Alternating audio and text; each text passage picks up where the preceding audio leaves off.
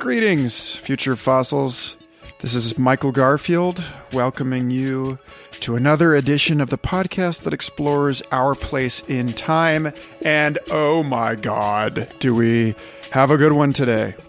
I am really excited that I managed to get Australian astrobiologist Tara Jokic on the show for this one. She was part of the team that discovered the oldest fossils known to science. Windows into the origins of life on Earth.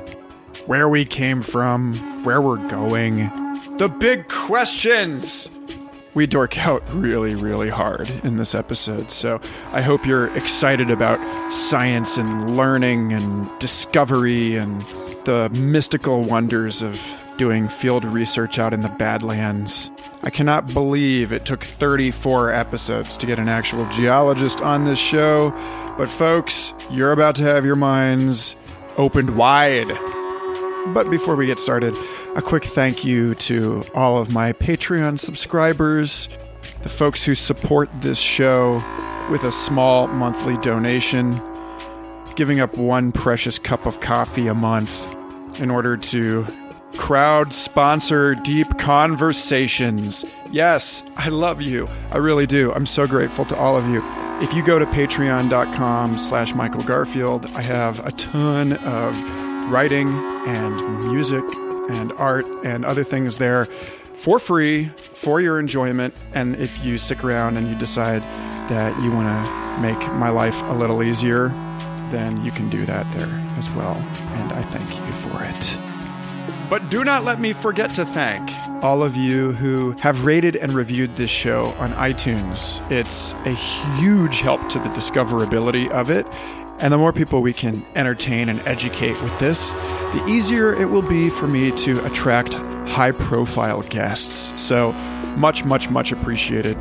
This is still an entirely listener-supported podcast, but I do want to give a shout-out again this week to my friends at Visionary Magnets. My buddies in Asheville I met on the festival scene a few years ago just started making this refrigerator magnet set that is hilarious. And if you are the kind of person who appreciates a good-natured ribbing of new age crystal hippie silliness, then I highly recommend you pick up one of these kits. You can get one at bit.ly/quantumavocado. Support their Kickstarter. These magnetic poetry kits let you say things that were formerly impossible with all previous magnetic poetry kits, including the following short poem I wrote the other day, dedicated to the founder of holotropic breathwork techniques and the psychologist responsible for elucidating the 4 basic perinatal matrices of birth trauma, Stanislav Grof. Apocalyptic breathwork ceremony. Inhale and awaken. Exhale and dissolve. Go retrograde into the void and journey through your mother's mystic yoni channel deep within to shift your karma into the fluid matrix, transformational and moist. Absorbed by the unlimited, where past and future present a primordial organic portal to rebirth into, radiating life most absolutely. Okay, thanks for indulging me. That's bit.ly/quantumavocado if you want to pick up one of their kits, and then a piece of their sales goes to supporting the Multidisciplinary Association for Psychedelic Studies, and they also plant a tree for every one of those that you pick up. So you're helping. Anyway, speaking of rebirthing through the organic portals, let's get into this episode with the amazing University of New South Wales astrobiologist Tara Jokic. Everybody give it up.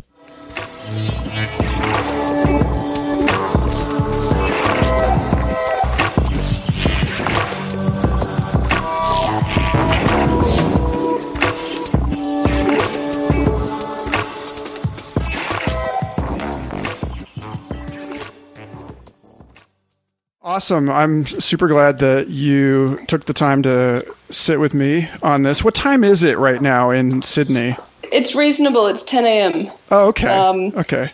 And truth be told, I only got up like 20 minutes ago. So right on. Well, this is I like talking about deep time and planetary issues while I'm trying to do the math in my head about, okay, it's 7 p.m. here and I've been up for this long. And, we're starting to establish that sort of spherical sense of our like self as a species, as a planet.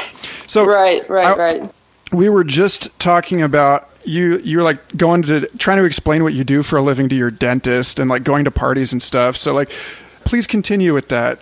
Yeah, sure. Yeah. So I guess, recently I went to a dentist for the first time, and I'd actually changed dentists because the last dentist I went to was a bit crazy.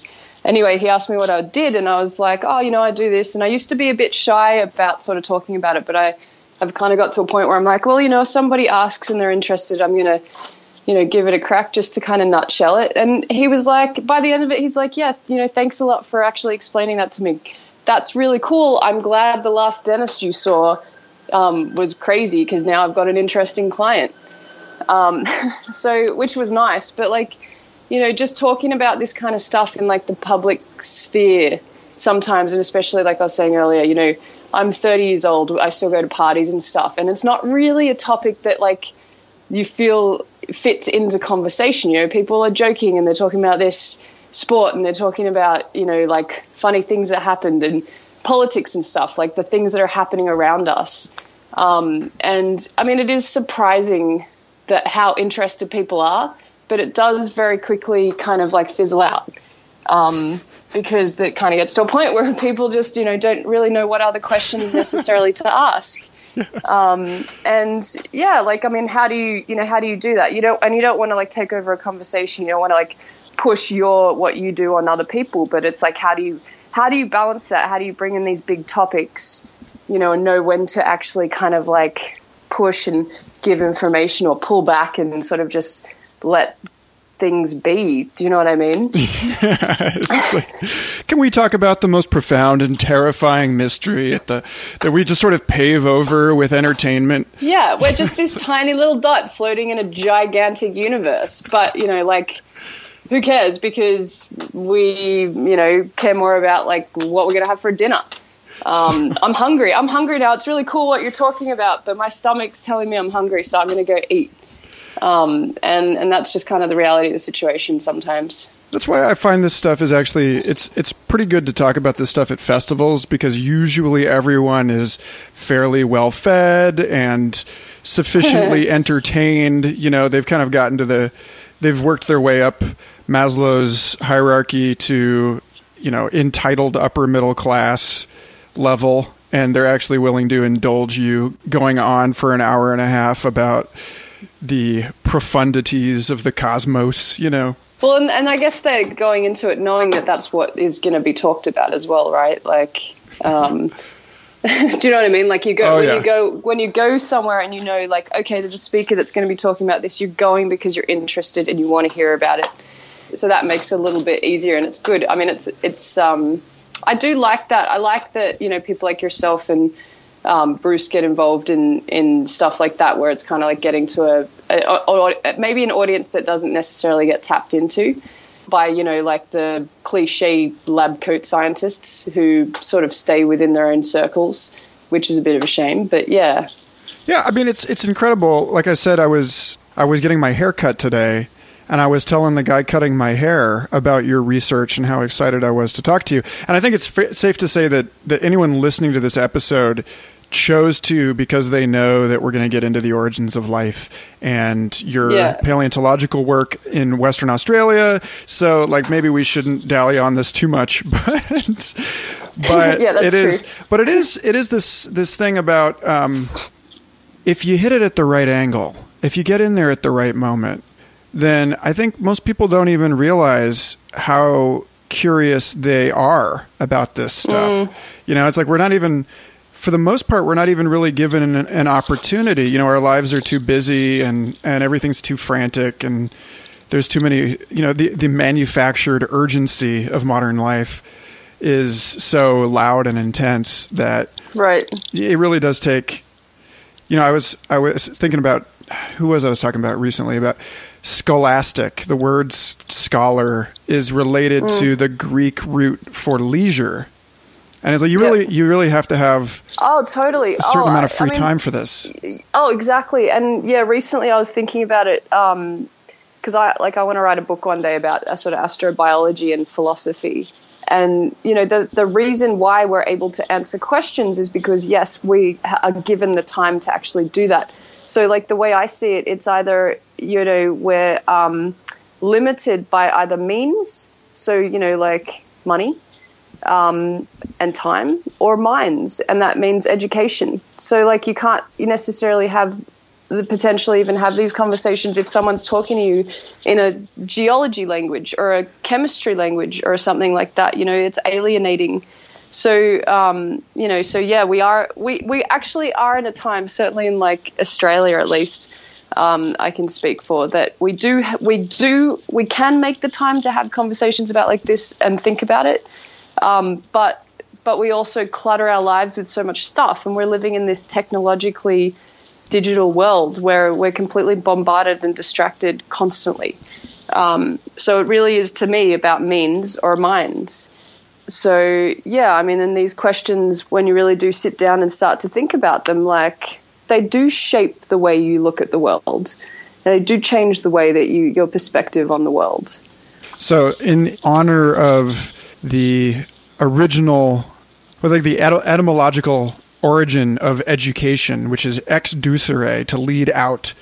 Let's lead people out of our busy modern world and into the Hadean, into the early Earth. We can take a detour into your own history and how you got into this work, which is just the coolest work, I think. But yeah, so like, how did you get into astrobiology and the study of the origins of life? And then what have you discovered?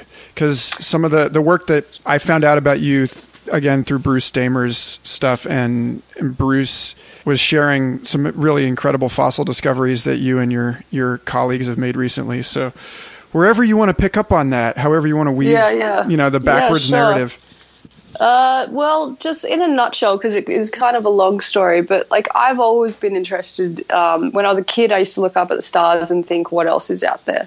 That's just like an innate sense in me. And it wasn't really until I was in my early 20s that I had an opportunity to go and study at university. I didn't finish high school properly, so I didn't have the option to do that when I first left high school. And, I just struggled to I did a bunch of odd jobs, and I just struggled to find anything that really made me, challenged me. And so when I had this opportunity to go to university, I was looking at medicine, I was looking at doing business, and I was looking at doing astronomy. And I thought, astronomy, it's a bit of, no, it's, all these kind of realistic questions. I thought, fuck it. I thought, why not? Why not go and study something that is interesting, that I think is interesting and worthwhile knowing about? Because it gives you a perspective, potentially, this is the way I saw it. It gives you a perspective on the world that doesn't encase you in a bubble. Because when you have we have relationships with people, and the same, you always have friends, and then you have fights, and then you get over it, and then you have relationships, and you have breakups, and all this, and all that sort of stuff just is the same, right? It's a cyclic pattern that you kind of know how it's going to go down. But learning about the world you live in, I was like, wow, there's so many unanswered questions. So I actually ended up getting in doing a science degree, starting off in astronomy. Hadn't picked up a maths book in about 5 years, and failed my first subject of maths, and thought, clearly I can't do astronomy and astrophysics without being able to do mathematics, a high level of mathematics. So I decided, why not study the planet that I'm standing on? And then I ended up doing geology. And it wasn't until my second year that I found out about the field of astrobiology. And that made sense to me, because it was kind of this brings back into into my picture this astronomical perspective. And astrobiology is essentially, the search for life elsewhere. What are our origins, and what's the future, the destiny potentially of life in the universe, being us moving forward. And that made sense to me. So I could come at it from a geology perspective, which I understood, and bring something into like an astronomical world by using what I understand about Earth, and then taking that, I mean, obviously in what we're doing now, which is our closest neighbor and most similar planet, Mars, and taking what we know about here on Earth, life and all that kind of thing, and then potentially looking for those signs on Mars. And that was full circle for me. You know, I was able to pursue astrobiology and sort of pursue those little questions I had as a kid, looking up at the stars, going, what else is out there? So it might be a little too early in this call to ask you what you think of Fermi's paradox and the issue of the great silence that confounds astrobiological efforts to connect with something else out there. But because I mean, you're kind of on the other end of it, right? Like you're, you know, the origins of life research and exploring, you know, the bacterial end of things is a very, very far cry from getting into SETI type work. But I mean, totally. Nonetheless, I'm curious what you think is going on here. What, in terms of, is there a life out there? Or? In terms of the likelihood of life. Because, I mean, I think, again, we're getting ahead of ourselves here, but like the work that you're involved with would suggest that life is actually very, very common out there. And so it just makes the question of why we don't seem to be finding other civilizations even more irritating. Yeah. Well, I guess the Drake equation comes into this, which is obviously taking into account, you know, probability in terms of a sample of how much life there is out there that we know of, you know, and all the how many planets there must be, and how many solar systems, and how many galaxies, etc. And so obviously you're talking about the Fermi's paradox and that being a bit of a contradiction. If the probability is so high, then why hasn't anybody contacted us? But if you really think about it, like life on Earth, certainly intelligent life on Earth, us, have only been really civilized and able to create technology that is even partly advanced enough to even get to places like Mars. And that's taken, a couple 100,000 years to get to this point, and we've only really been technologically advanced for a couple thousand years, and most of that was quite primitive. You know, and like with the, I don't want to like go down a negative route here, because I'm a glass half full kind of person, but you know, people, and I hate to say it, but people like Trump getting in power, and all these kind of like people that lack insight in terms of, you know, thinking for humanity moving forward and, you know, prospering as a community, as a global community. A lot of people in power aren't thinking that way. So there is a high chance that we will probably extinguish ourselves before we get to a point where we're actually exploring further than our solar system. And that's probably partly a reality of the situation in terms of why maybe, you know, other civilized species or technologically advanced species haven't contacted us, because maybe just they extinguish themselves before they get a chance.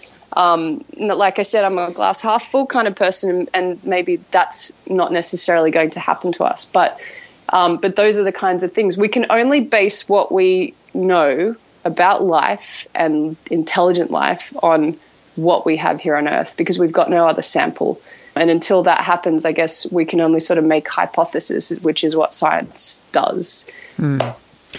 For me, one of the things that I love about the astrobiology as a field and sort of as a frame or lens through which we examine things is that it seems uniquely open to challenging its own assumptions. Like so many fields out there are a little bit more bound by their own orthodoxy, whereas it's right there on the front. It's like in the mission statement of astrobiological research that we don't know what life is.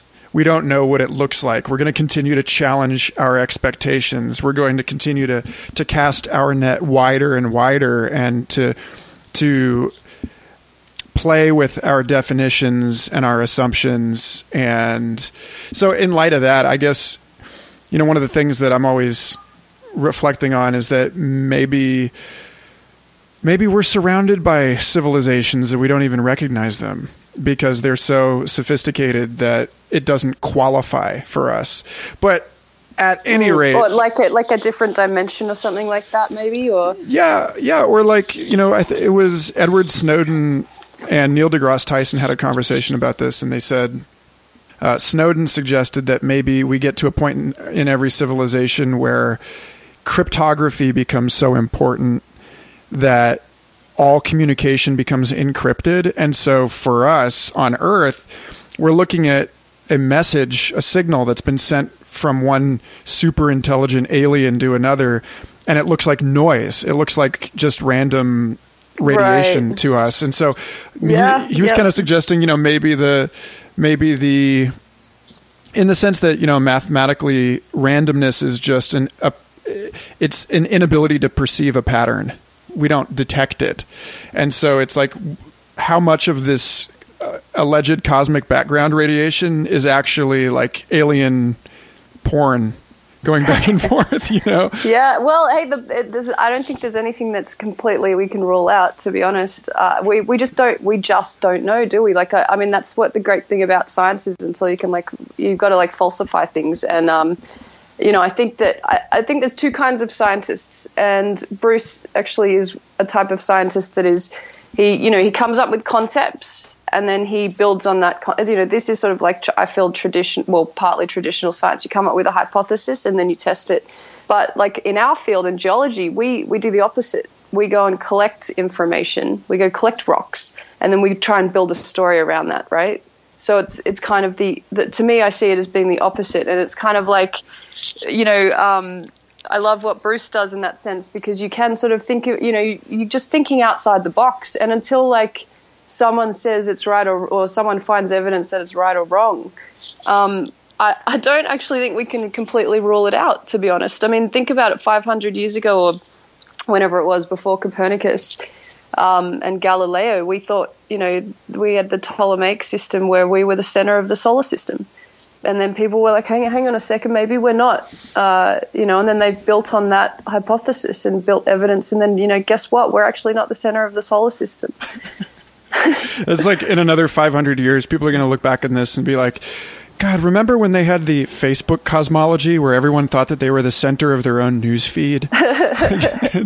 That's so true. Oh gosh, I'm looking forward to the day Facebook disappears, to be honest. Oh yeah, can we MySpace it soon enough?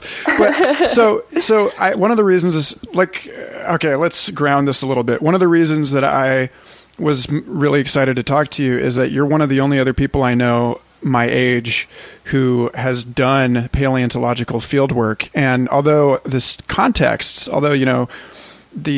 ancient world, like some of the oldest rocks in the world out in Western Australia, it's a very different context than working with dinosaur quarries in Wyoming. I feel like you and I have a sort of mutual understanding here. And I would love to, there's something specifically about getting out into nature, into these wilderness areas where the rocks are the right age and are exposed, and it's so often, very inhospitable climates because nothing is growing there, and that's why you're able to do the work.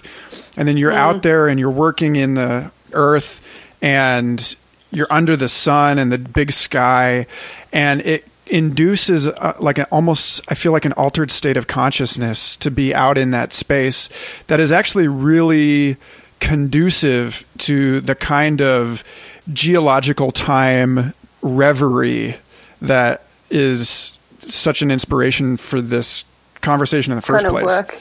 Yeah, you get out into the badlands of wherever, and then you're just thinking about the passage of unfathomable spans of time. And I'm curious to hear a little bit about the work that actually led to these fossils and what you found and why it's such a big deal and what we're learning and all of that. Sure. So the geological formation, I'll just start from scratch. In Western Australia, it's set in the Pilbara, which is about 150 kilometres inland of Port Hedland, this location called the Dresser Formation. And so there has been known stromatolites there since the late 1970s. Okay, whoa. And we're doing it again. Stromatolites are... Oh, right, okay.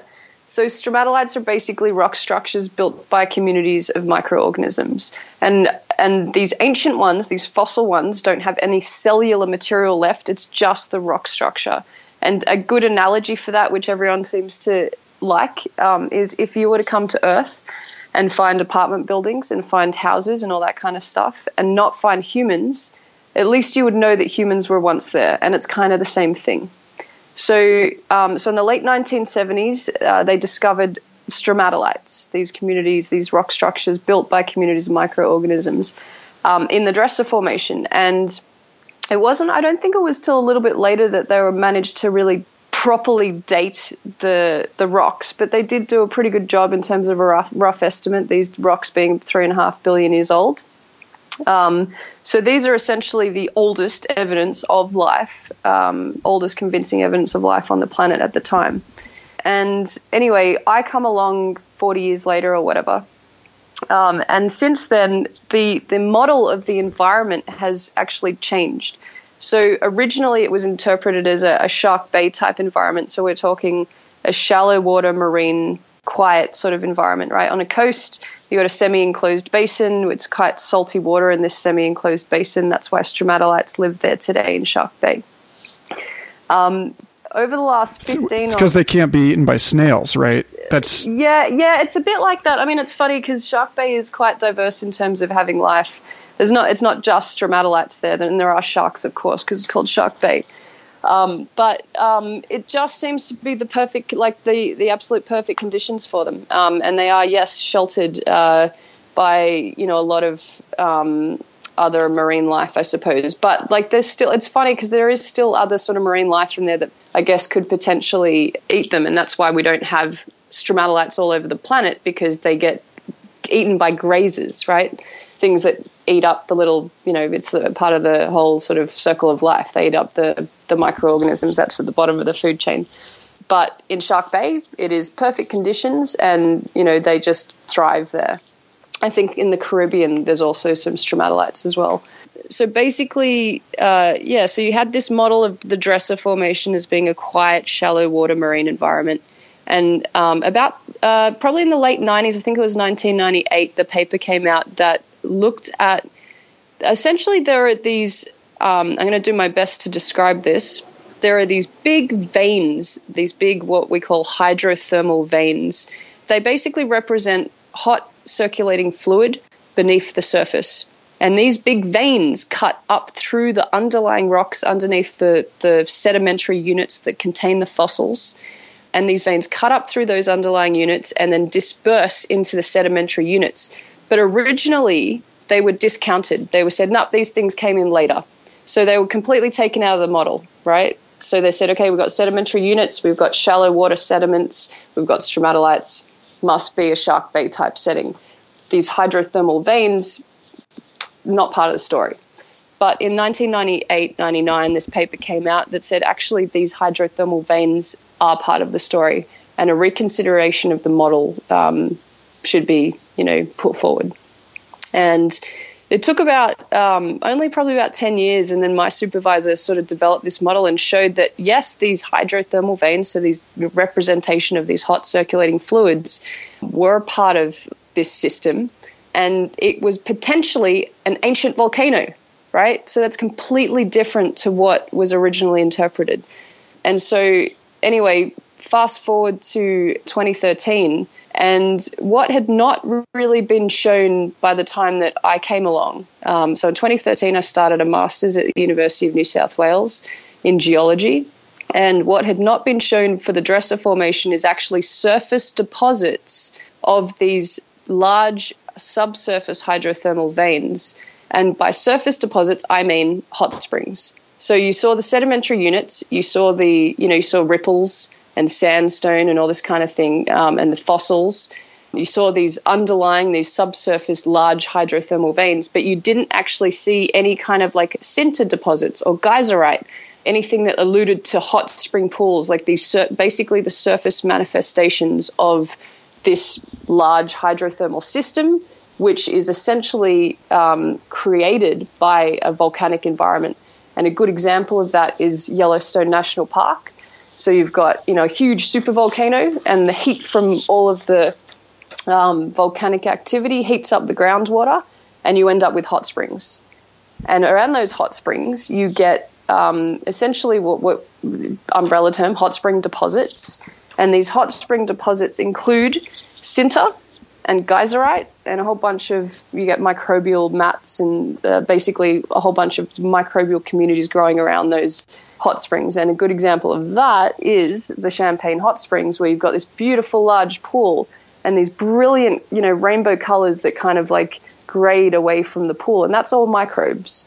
And so that hadn't been really shown for the Dresser Formation. And that's kind of like the cherry on top of the cake in terms of building this volcanic model that has, subsurface hydrothermal fluid circulation, but then also hot springs. And the key here really is linking the hot springs and life. And that's really what my work pursued to do. Now fast forward, so in 2013, I did about a month of field work, and I went out and collected samples and I mapped. So I walked, I actually foot on ground, walked across these rocks, taking down observations on pen and paper and collected samples so that I could understand where do these samples fit into context and start to sort of build a picture. And it took about, so we obviously had a paper come out this year that, guess what, we found geyserite. And geyserite is this, as I was talking about before, it's a smoking gun, essentially, for a hot spring setting. And it took us 4 years to really develop, and interpret the samples that I'd found, which is why I sort of did the mapping in 2013 and 2014, and it wasn't until this year that we actually were able to publish on it, because we were building the story around it, and we were actually having to, build a case and go, okay, yes, we have this rock which we think is geyserite, but how do we prove it, right? So that's kind of like in a nutshell, the piece that the crux of the work is this sample called geyserite, which we were able to discover in the Dresser Formation, which, adds to that model of a volcanic system and hot springs. But also with that geyserite, we found signs of life. So this is a big deal because, as I understand it, one of the big implications of this is that the competing model, the competing narrative for the origins of life for decades has been that it happened around a hydrothermal vent in the ocean, that it was this kind of revelation that people thought, originally the idea had been, the early origins, we thought, oh yeah, it's like it must have happened somewhere in a warm, shallow pond somewhere near the water. And then years ago, people said that there are these ionic gradients and all of this heat and activity around the hydrothermal vents. And so that's, maybe that's where it came from, because this was like riding on the back of those deep sea submersible discoveries that there's actually a very rich chemosynthetic ecosystems down there. But it doesn't make sense when you consider that water is the universal solvent, and actually it's a very difficult environment for very fragile, tenuous organic chemistry to happen. And that if you really want massive chemical computation in which you can start allowing these complex organic molecules like RNA to start coming together, then it's actually a much better environment in these kinds of hot spring areas. And so it's pushing the dominant narrative back in the direction of like life started in a like jacuzzi type situation. Right. Which is, again, like, it's a big deal because if we walk the wrong path in our origin story, then we're crippling ourselves theoretically. Like there are reasons why it has taken us so long to reproduce these settings in a laboratory, and why it's been so difficult to create something like early life in a lab. And it seems like with the right story in place, that suddenly we're so much closer to actually being able to create the conditions under which life can spontaneously occur in a laboratory environment, which I don't know if that's like the main thing that you're excited about, but I mean... Well, I know that's what Bruce is excited about. I mean, that's not... Well, the thing is, like, I come from a geological perspective, right? So, you know, as you said, like, and this isn't... My field isn't, you know, biochemistry, and in terms of... like all the interactions, the chemical interactions that go in these two types of environment. And at the same time, like, I like to keep an open mind. Like, what if life started in both places? You know, who knows? We haven't proven one yet. But the evidence is pointing towards hot springs. From what I understand, and from Bruce Damer's work, Bruce and Dave Demer, the ocean, is a bit of an inhospitable environment. It's salty, which is actually for, you know, complex molecules to evolve, and they're fragile as well early on, I suspect. For a salty ocean, that's a harsh environment. But the key as well is that that to concentrate these polymers, you need wet-dry cycles, which is something that you can't get in a subaqueous environment, right? An environment that's always wet. But you can get it on land in hot springs, where you get essentially, you know, these hot pools that are drying down and then refilling with water, and drying down and refilling with water. And so, like, if you get, and the way that Bruce puts it, if you think of like a bathtub, you know, that soapy sort of ring around the bathtub that kind of like crusts over time, that's exactly sort of what's happening in these hot springs potentially, and concentrating these polymers. They then get ripped up again and sort of go back into the mix, and then concentrate again as this, you know, wet dry cycle goes through. And then you've got a whole bunch of these, you know, hot spring pools all around. And so all the different types of chemical reactions that can be going on start to sort of proliferate, and will jump from pool to pool, essentially, potentially as well, right? So you can have like a bucket load of different chemical reactions going on in these pools. And my supervisor likes to use the term pools of fitness, right? So you've got all these different pools of fitness, and then they all sort of like interact with one another. So on a primitive prebiotic before biology perspective, you've got maybe evolution occurring in terms of these different pools of fitness that are sort of flowing into one another and mixing and concentrating and becoming more complex.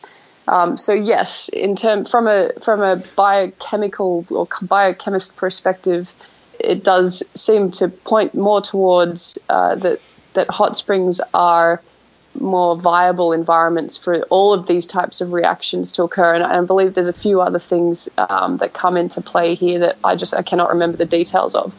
But what I can say from a geological perspective is that prior to our work and finding that, yes, there are hot springs in 3.5 billion-year-old rocks on Earth, the oldest evidence for hot springs was 400 million years ago. So we've extended the record of inhabited hot springs on Earth by 3 billion years. And not only that, and the key here as well is that this is life on land. And prior to this work, the earliest evidence for life on land was at 2.7 billion years ago. And so that's essentially extending a record of life on land by about 580 million years.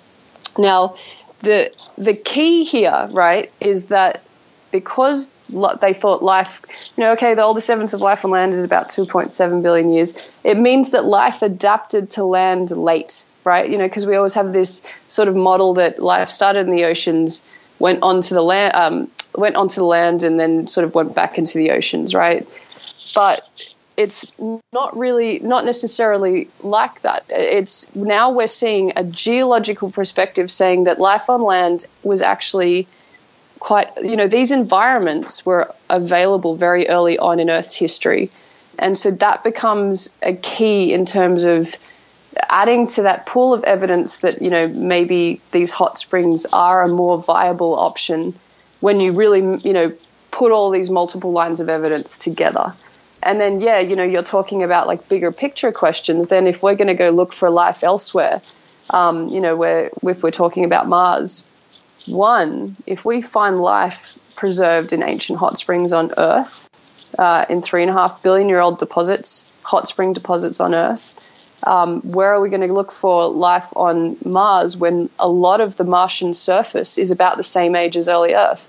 Well, we know they're preserved in hot springs here. Let's go look at fossil hot springs there, right? So it gives us a search strategy.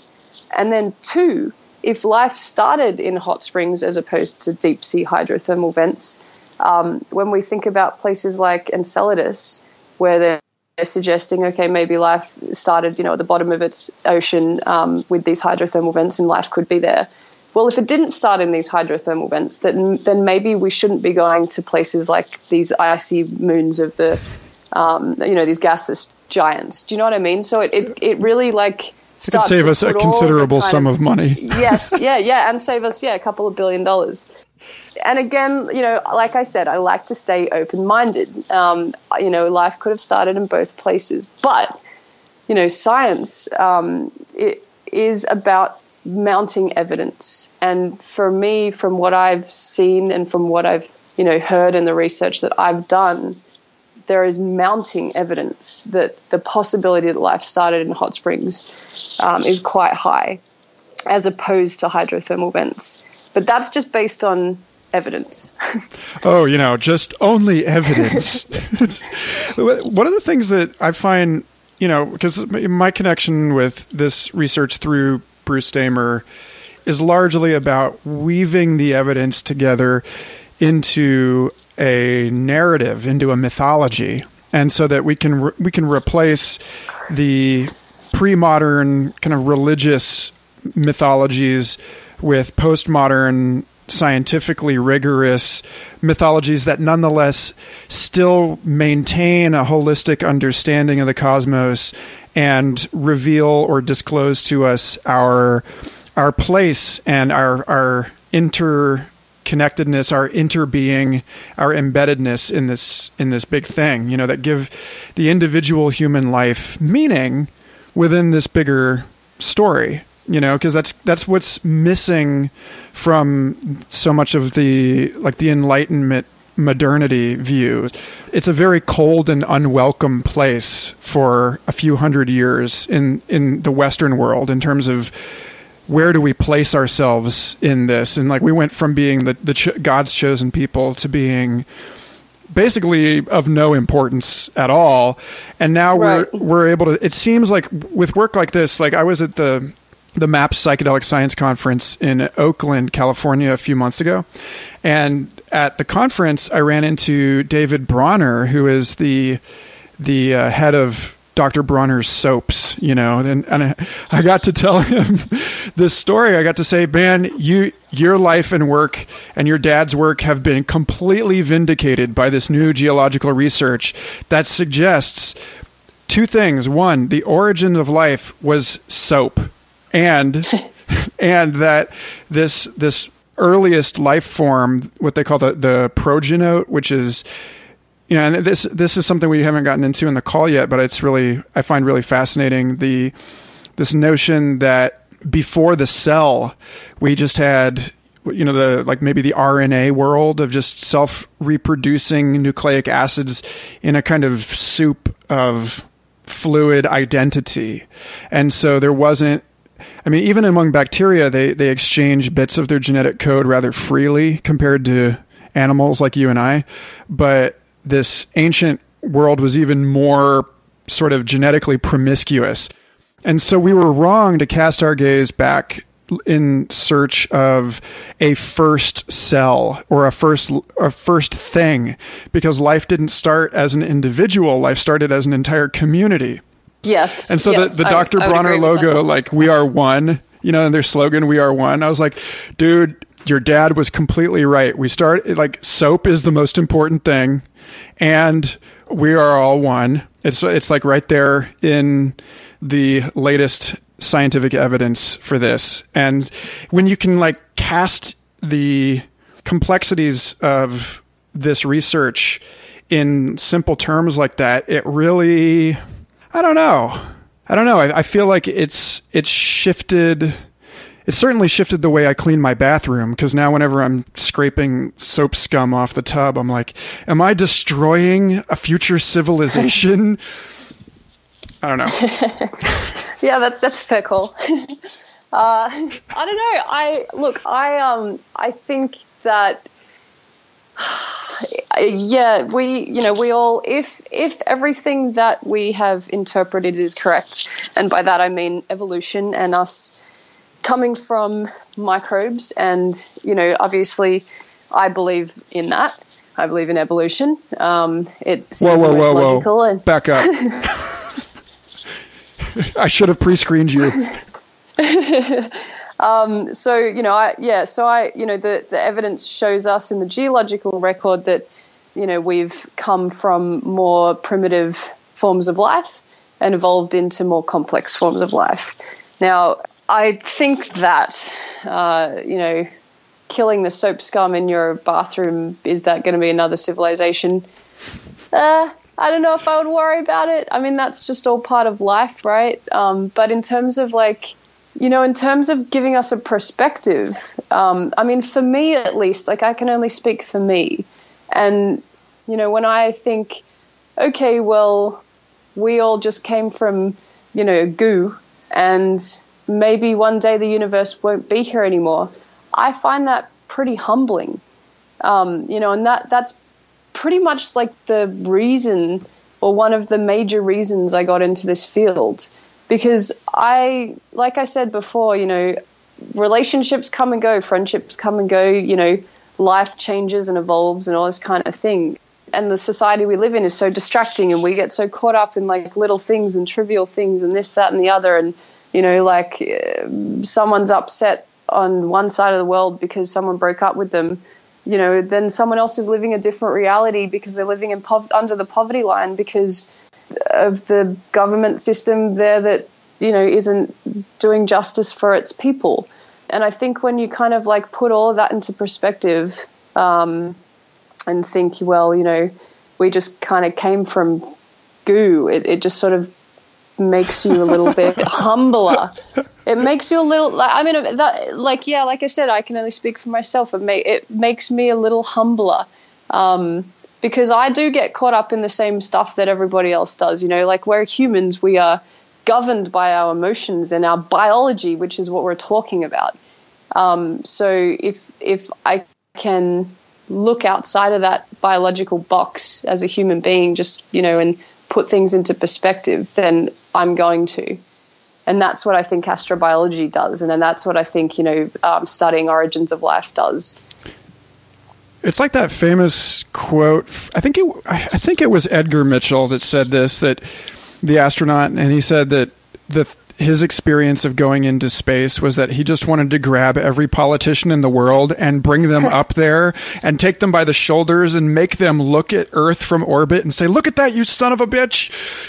Just would you please just, or my first encounter with Joe Rogan's podcast was he had this rant about DMT and how DMT showed him that really nothing has changed on Earth, that we're still just this layer of scum on the surface of it. Oh, totally. It's just, it's not really that different. You look at, the stromatolites. I think a lot about how the rules of the game, even though it seems like the players have really changed over billions of years, the rules of life, the rules of the evolutionary process are the same. And so, and did you know that in microbial communities, all of the same things that go on in terms of social interaction among humans also go in microbial communities? So, give me an example. They will cheat to get ahead. So certain parts of a microbial community will cheat to get ahead. So they'll cheat to get, metabolic advancement. Some will sort of, as soon as a niche becomes free, they will take up the resources and fill in that niche. And this is how, and obviously the environment has a part to play on that. But the same types of what we would call social interactions between humans in terms of fighting for resources, capitalizing where we see we can capitalize, happens in microbial communities. And they work together as a community. On top of that, there's a thing called quorum sensing, and they'll work together as a community where they basically send out a message where they all work together to achieve a certain goal. and human beings are basically doing the same sorts of things. And the best thing, I think the funniest thing about it is that they cheat to get ahead, because I feel like that's what humans, or we know that that's what humans do as well. And so it's just kind of like we're really just a macro-sized version of a microbial community on the planet. Oh, yeah. Like the stromatolite, I keep thinking about, the work of, do you know the architect Paolo Soleri? No. He was a student of Frank Lloyd Wright's, and in the United States in the middle of the 20th century, he started designing these futuristic buildings called arcologies, which was the union of architecture and ecology. And so he was looking to the natural world and trying to design a building that would work as a single organism, so that you could have people live and work in large populations in one space where everything was naturally heated and cooled. And it just made so much more sense than, the sort of brutalist architecture of the modern era, or the suburbs, or any of this nonsense that's like so out of touch with the way that natural systems organize themselves.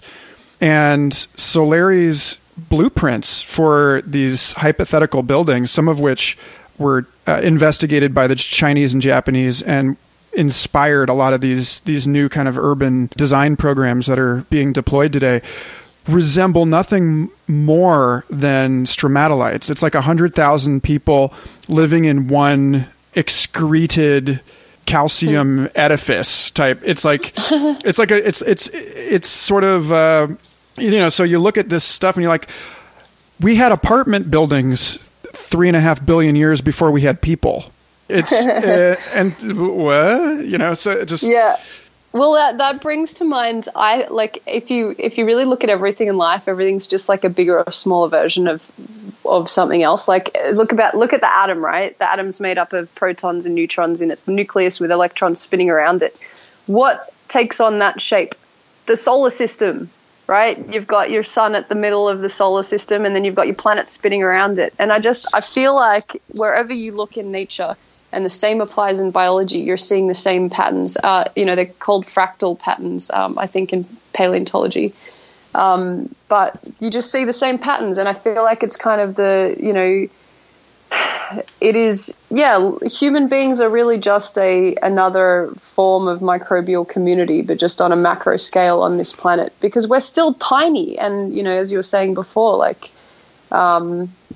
this gentleman who used DMT and realized the clarity that we're still a bunch of sort of soap scum on the crusting on this planet is kind of true when you look at the scale of the universe.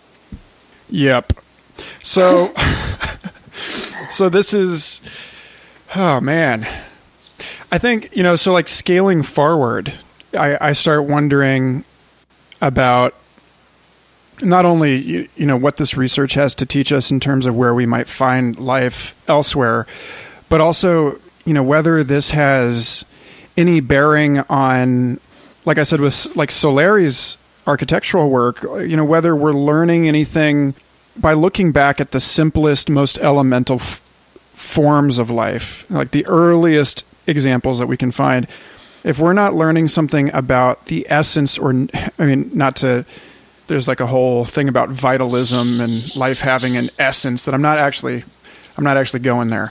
That life is a thing, because this is a detour, but molecular biology sort of attacks this idea that there is such a thing as life at all. And it just renders everything in terms of like information patterns, and kind of suggests that there isn't anything sort of qualitatively different between living systems and non-living systems. So there's no Elan Vital. But anyway, that's another podcast. entirely different. Yeah. But it does make you wonder whether there aren't key sets of characteristics that can inspire and inform the ways that not only we look for life in the cosmos, but the ways that we can bring life forward. Like the kind of systems that we design for cities of the future or for space colonies, like what are we learning here? And it seems like one of the big things that's coming out of this research again is this notion that life has always been a network of genetic activity, that it didn't evolve in isolation. that's what I have drawn from this, and I'm curious what else, or whether that hits you the way that it hits me, or what other kind of like deep insights you've precipitated out for you. I think you hit the nail on the head in terms of like network or community. If life started, okay, let's say we're distinguishing life or biology from inorganic matter. Contrary to, the discussion that you could probably have in another podcast that you just mentioned, which is a good discussion. Yeah, might as well. Because rocks do grow. So the crystals in volcanic rocks do grow. Anyway, so basically, I think that life as we know it started off as a community, right? It could not have proliferated and become more complex if it didn't work as a community. And so if you're going to take away, take a message in terms of origins of life and understanding potentially, and actually that's a bold statement, saying life started as a community. It actually does seem that way, yes, especially with Bruce and Dave's work. But if you have a take-home message, certainly from a human perspective, we're still a community today, and we wouldn't be moving forward without being a community. But unfortunately, for some reason, humans all seem to think that we're individual and that we, can, pocket over here can do whatever they want and it's not going to affect a whole pocket over there. And that's just not true. So I think if you're going to look at it from more of a profound sort of perspective in terms of understanding life and how it all kind of interrelates with one another, it's the cycle of life is good and bad.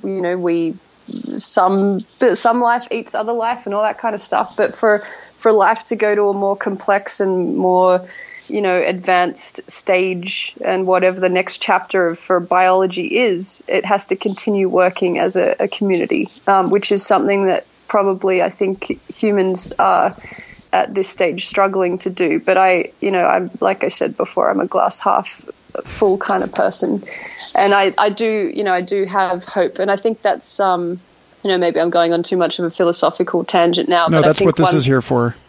Well, I think that the one really saving grace for humanity or for humans is that we have hope. Hope is what basically drives anybody to do anything, right? The hope to achieve something, the hope that they're going to succeed, the hope that they're going to get out of a shitty situation. I do feel like moving forward, and I guess as well, at this stage, life on this planet. Well, and that actually, I was about to say, humans have such an integral role for what happens to this planet, or what happens at least to them on this planet for the future. And the irony is that has always been the case. So, people always think of life and actually this fits into what you were saying before, whether we distinguish life from inorganic matter from matter, right? Actually, the two coexist, right? So Earth is a co-evolving system with life. And it wouldn't be the planet it is today without life, and life wouldn't be what it is today without, the geological and other conditions that Earth has created. But they are a co-evolving system, and I'll give you an example. When life first originated, whenever it did and however it did, it started to change the planet. And at about 2.4 billion years ago, there is this thing called the Great Oxidation Event that's in the geological record. It's basically these thick bands of iron oxide. And the theory is that you had oxygen-producing microorganisms that proliferated. They for some reason, like an algal bloom, right? You had these big blooms for probably over millions of years of these microorganisms that produced oxygen, and they were, because of the oxygen production, essentially oxidized the free iron in the oceans, and then that created these iron oxide deposits, which we now see in the geological record at 2.4 billion years ago. Now, it was the advent or the evolution of these oxygen-producing microorganisms that allowed our atmosphere to become oxygen-rich like it is today.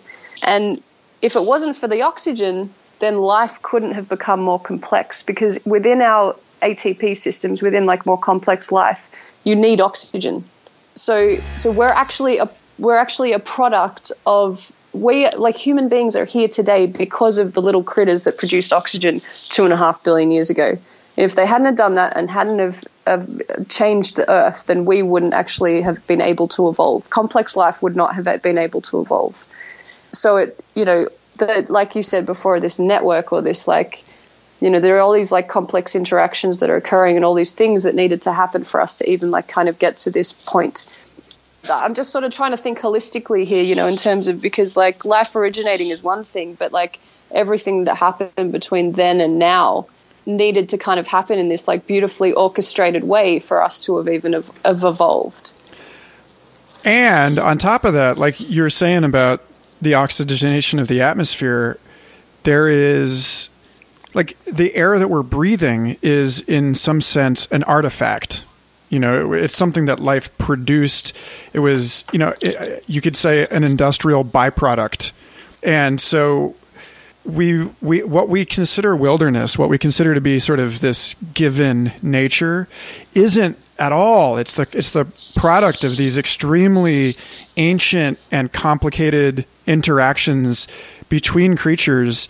And so in a way, we project our technological metaphors onto the living world by saying the connections between the roots and the mycelial networks underground in a forest is like an internet.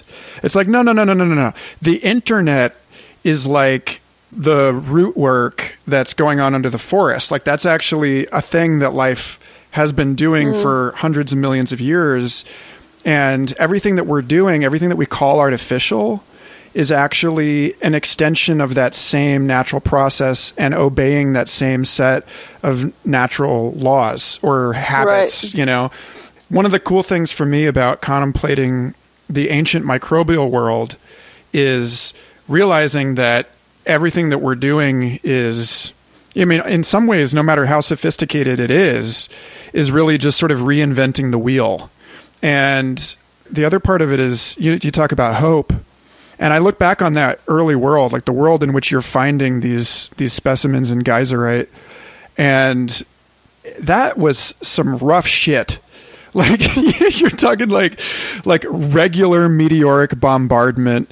There's like Arthur C. Clarke's last book. He kind of raises the question in a fictional context that, what if we don't, the fossil record of that time is so patchy then that we might have lost an entire civilization of we don't really know when life started, and it could have been that some complex life forms emerged within the first 500 million years on Earth, and then we're just wiped out, or the rocks are just totally worked over and metamorphosed, and we have no idea.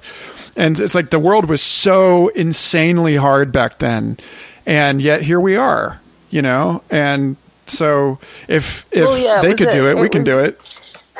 Well, it was, yeah, exactly. And that's a good point. The world was a very different place. It's not the Earth that we know it as today. And that, I think that's that's partly a key to it, because, we think, certainly for a long time before all of this scientific endeavor has been able to answer some of those questions, we think we live on Earth that has ever been the same. But Earth was a very, very different place billions of years ago, and it has ever changed, and it will continue to change. And say human beings continue to pump carbon dioxide and all the rest of the things that we're doing to this planet, and it becomes inhospitable for us, it will just change, and it will just evolve into something else, and then potentially some other complex organism that can speak evolves and takes over and will no longer be around. I mean, there's been plenty of mass extinctions.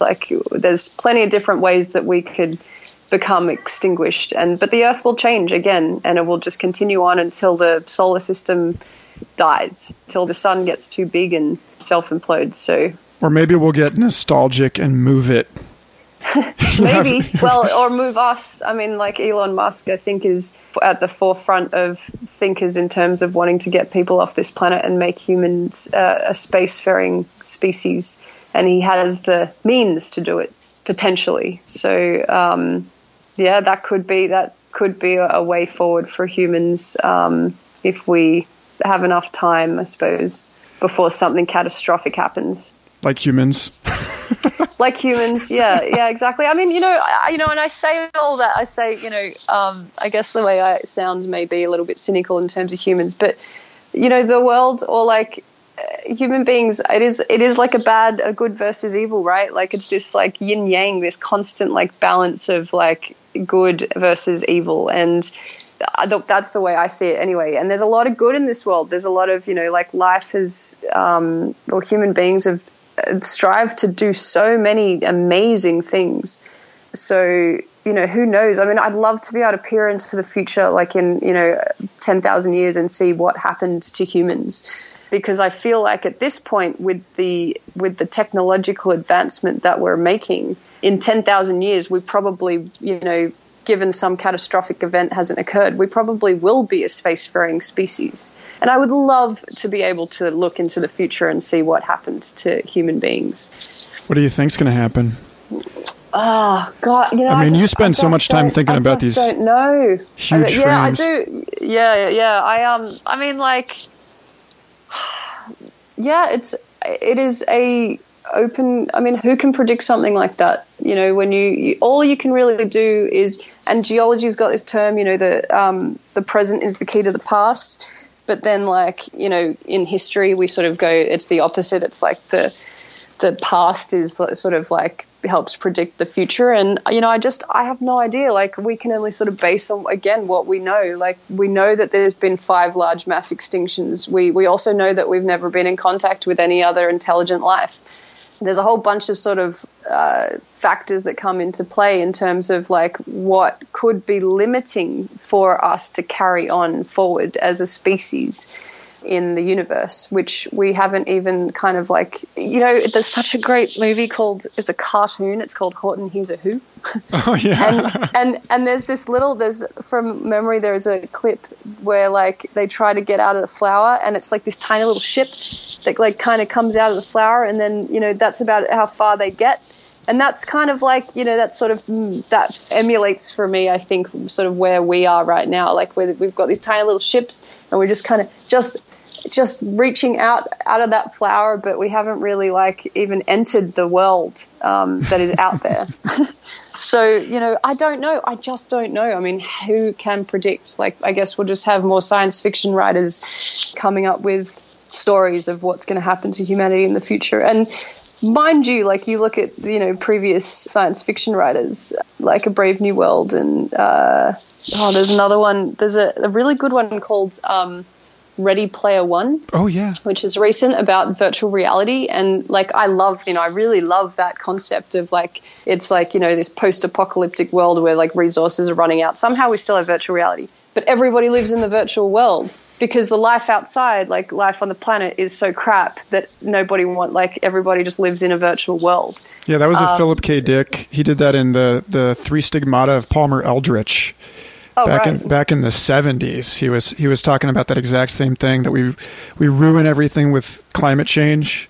That we've it's like you can't go outside anymore, so everyone just plays with the Perky Pat playset, which is like a little Barbie playhouse, and you take drugs, and so you think you're the doll, and he was totally predicting virtual reality. Right. So I guess that's the answer to my question. All we can really do is kind of like come up with stories and see which one comes true, I guess. But it's who knows? I have no idea. Don't pick the wrong story. Yeah, totally. But it's interesting to think about. Well, thanks so much for taking the time. That's okay. It was great getting to know you. Yeah, likewise. No, yeah, definitely. Where can people find your work or connect with you if they want to learn more? Probably, I feel like now is the time where I give my like Facebook name and Twitter account and stuff like that. But I'm so not into social media. Uh-huh. I'd say the best place to go and look, I actually have to think about this because no one's ever asked me that. For shame. Yeah, isn't that shame? Sorry. That's a testament to the depravity of our civilization. You should be a rock star. I mean, I mean, yeah, isn't it funny? Like, so, I think if you want to learn more about origins of life stuff and what's at the forefront, I actually would point them towards Bruce wrote a paper in a journal called Life, and it's about a field trip he took with me a couple of years ago and his sort of like development of coming up with his concept on origins of life.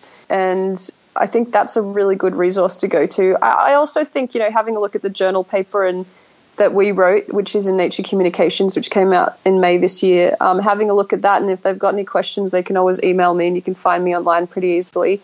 But, I don't know why this is such a hard question for me to answer, because I think the field is changing so much in terms of like what we're coming up with as well. Like, and I don't want to just direct people to journal articles either, if that makes any sense. But there is also another book coming out by Martin van Kranendonk, who's my supervisor, called Earth's Oldest Rocks. And that's pretty well written for scientists and public alike. And there's going to be a little section there on the Dresser Formation and our recent findings. So that might be a good place as well to look. I've had people tell me I should probably do a blog, but yeah, I just haven't gone down that route. I feel like I've got so many distractions already, and even though I'm all an advocate for science communication, I still don't, sort of go down those types of routes myself, which, yeah, anyway. This stuff is just so rich for speculative writing, I think. And right. Unless I'm just like dragging you down to a pool you don't want to drink from, then I think that making yourself known and available for other people who want to cover this stuff is just, it's like so vital that more people are talking about it, more people are writing about it, because it really does. It changes everything that we think about the world. It changes the whole way we look at everything. Yeah, it sure does. Yeah, it sure does. Yeah, and I think having these conversations and doing these podcasts and, writing articles and all that kind of stuff really is important for this field. I think science communication is probably one of the most important things of modern society, because it is, again, it's like that sort of good versus evil. It's kind of like we're all, and also, like, what is it, the alternative facts thing and everything that's going on. Oh, God. Like, I mean, it's just like we're living in a crazy, crazy world where there's too much information, and everybody's getting a bit confused about what information they should be taking in or not. And in fact, there's one thing I want to say about science, because I've had people say to me that science is also kind of a religion. Not true at all. Yes, maybe you get obsessed with what you're doing, but the key difference, and I don't know if you want to put this in your podcast, I don't know if you want me to or not, but I'm going to say it anyway. The key difference between religion and science is that science gives you the information that you can then use to make your own decision. Whereas a lot of the time with religion, this is kind of the information, take it or leave it.